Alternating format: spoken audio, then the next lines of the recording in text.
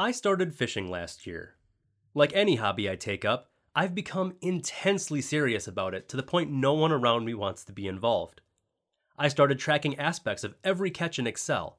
In just over a year, I'm up to 53 different species. Not to brag.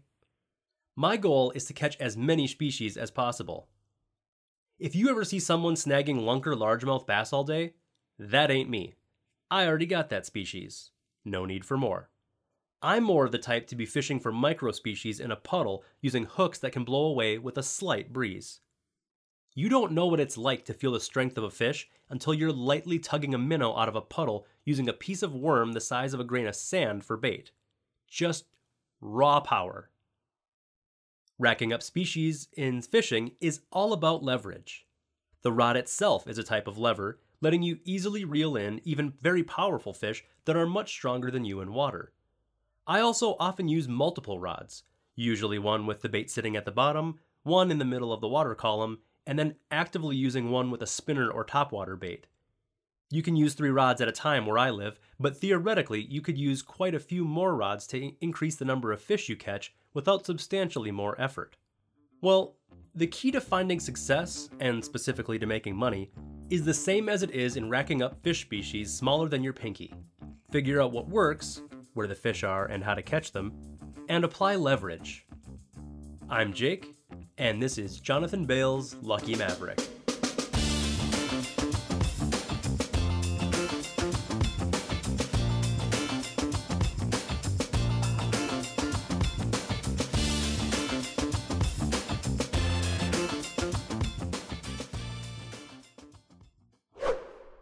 Leverage in today's world. Many of my thoughts on leverage have been inspired by Naval Ravikant. Check out his famous tweet thread on how to get rich without getting lucky. As Naval has pointed out, there are many different types of leverage, with the oldest form being labor, getting people to work for you. This, along with capital, are what people generally think of when it comes to being an entrepreneur or starting a business. And typically, that's what business has meant. Hire employees and raise money to grow. Labor and capital are forms of permissioned leverage, meaning you can't really just employ them on your own. You ultimately need someone's permission to work with them, and you need permission to access others' money. The internet has created new forms of leverage, however, that do not require permission. What I'm doing right now, writing online, is a form of permissionless leverage. I don't need anyone's approval to post this, yet it supplies ultimate leverage on my time. This article can live forever, and whether it's seen by 10 people or 1 million, there's no additional work for me. And if I do a decent job, a whole lot of people will trust in me more and more, and that compounds over time in a non-linear way. Software is another form of permissionless leverage. When I co-founded Fantasy Labs, we didn't need to ask anyone if it was okay that we did it. We built a product that can effectively run on its own, 24/7, and scale without any additional work.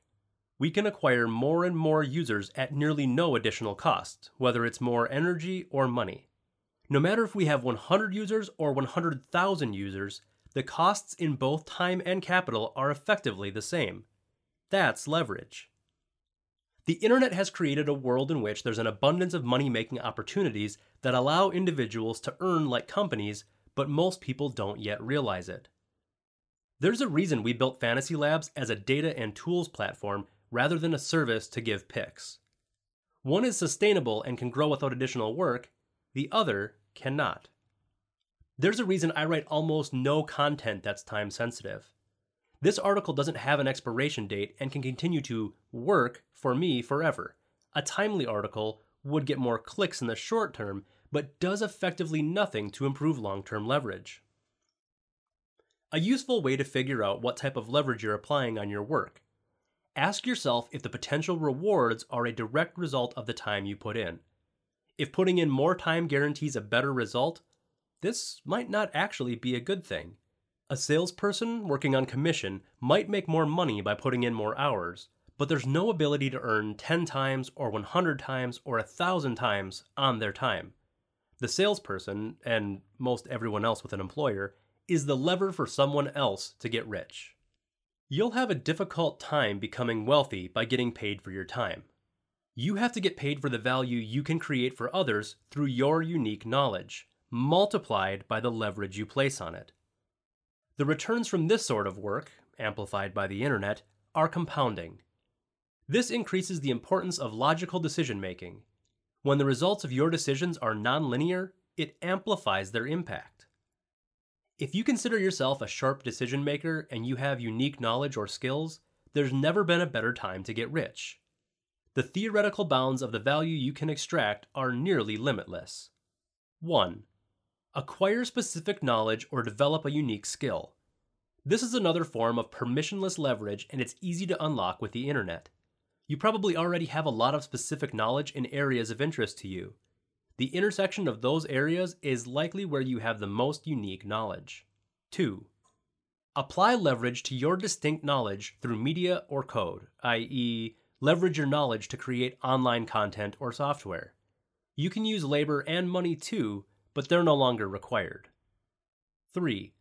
Focus on evergreen work.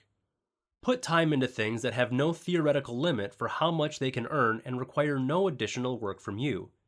Things for which the cost of replication is a zero or near zero. And earn can mean money, but can also mean trust or respect or some other output that can be monetized at a later date. I'm not currently making money from this newsletter, but it's still providing leverage. In the age of near infinite leverage, you don't get rich based on how hard you work. You get rich by having specific knowledge, creating something of value to others, and applying leverage to it. Static versus dynamic decision making. I recently came across this video from Nassim Nicholas Taleb called How You Will Go Bust on a Favorable Bet.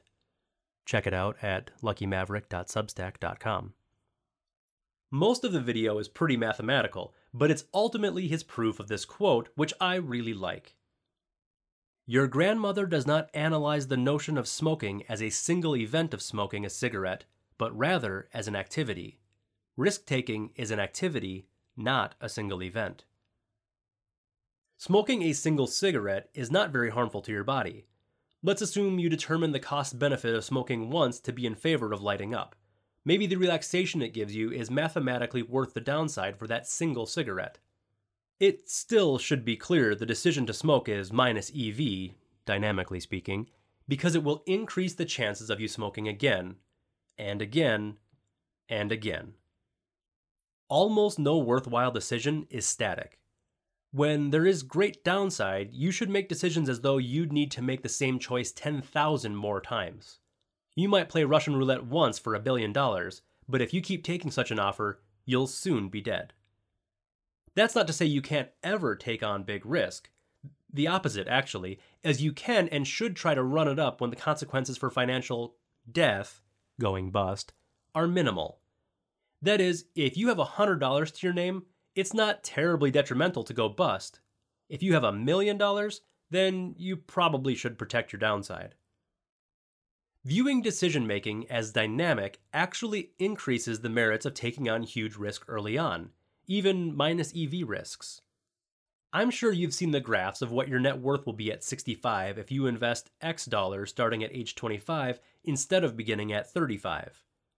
Each additional dollar you acquire is theoretically slightly less valuable than the one before it, but if you're overall a plus EV decision maker, you could argue the importance of quickly generating a small fortune is much more meaningful than slight changes in EV, such that the only fundamentally wrong decision you can make is not taking big risks. In my article on why most decisions don't matter, the first criteria I proposed for making a choice, quote, is one option clearly the best long-term, unquote. Decisions aren't made in a vacuum, and the biggest mistake you can make is viewing them statically, analyzing choices as an event rather than an activity. And the god of long-term decision-making is this man. Sam Hinkie on Invest Like the Best. Being from Philly, I'm of course a huge fan of Sam Hinkie and the Hinkie Manifesto. I highly recommend listening to his recent appearance on the Invest Like the Best podcast. Some of my favorite quotes. Expertise is a predictive model about the future that works. I don't care how you got there. It might be instincts, It might be actual data. Experience is how many times you've done this. That doesn't mean people with experience can't have expertise, but they're wildly different things. I look for people cognizant of their weaknesses. The ones I really like are the ones open about their weaknesses and keeping them their weaknesses because they think it's an infinite game that you don't understand yet. I like people who are among the very best in the world and can't believe it. They're worried someone else out there is better. You're underplaying your skills, not overplaying them, and you're constantly looking for new edges because you presume there just must be someone out there who is better. Amazing people are often drawn to be around other amazing people who have a lot of intellectual humility about what they don't yet know and have a sense of wonder about what's knowable. Most of your ability to influence people is about the quality of the relationships you've built over time. People are a power law, and the best ones can change everything. I think in decades by nature. Where is this thing going? What aren't people thinking about? What are the second and third order effects? And I want there to be leverage on that type of thinking. Leverage on trying to see around the bend. As a general principle, you should trade money for time as much as you possibly can. Write. Put your thoughts out there, particularly if you want to make them better. I've only recently realized the return of writing well. Goodhart's Law. I was recently looking through some of the metrics for Lucky Maverick. I try not to get too caught up in site analytics because they're typically a byproduct of certain actions rather than a forward-looking indicator. For some sites, I think the average time a user spends on a page is important because it conveys engagement, how much people care what you have to say, but once you chase the effect, trying to maximize time on site, it's no longer a useful metric. That is, you shouldn't specifically try to maximize the time a user spends on your site, as you'll do things that will hinder the engagement. Thus, the metric, once sought after, becomes self-refuting. Well, this is Goodhart's Law. When a measure becomes a target, it ceases to be a good measure. A famous example of this is a hospital that was threatened with penalties for long wait times. In response, they asked ambulances to keep patients inside for extended periods so as not to create a wait inside the hospital. We see Goodhart's Law everywhere. Car salesmen sell vehicles at a loss near the end of the month to hit quotas. Online media companies optimize for clicks, to their long-term detriment. NFL teams historically have tried to run the ball way too frequently because, quote, teams win X% of the time when they run Y times, unquote. Goodhart's Law is effectively a variant of a logical error known as affirming the consequent, or if A, then B, B, therefore A. This is logically inconsistent. Take this example. If I eat healthy and exercise, I will lose weight. I lost weight, therefore I ate healthy and exercised. There are a lot of unhealthy ways one could lose weight. In fact, I'd say weight is one of the prime examples of a metric that represents Goodhart's Law. Weight is correlated to a healthy lifestyle, but when you chase a lower weight as an end in and of itself, especially in the short term, you'll often end up doing the exact opposite types of things that actually lead to being healthy with a long-term sustainable weight. I think this is important because I see this mistake made over and over again in all areas of life, from gambling to business to health to investing. Just because a number is a good indicator of a certain action doesn't mean you should try to maximize it. In almost every instance, you shouldn't.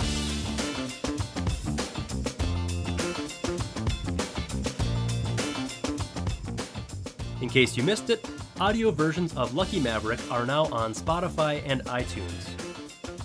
To read the written version of this article and others like it, please go to luckymaverick.substack.com. Thank you for listening.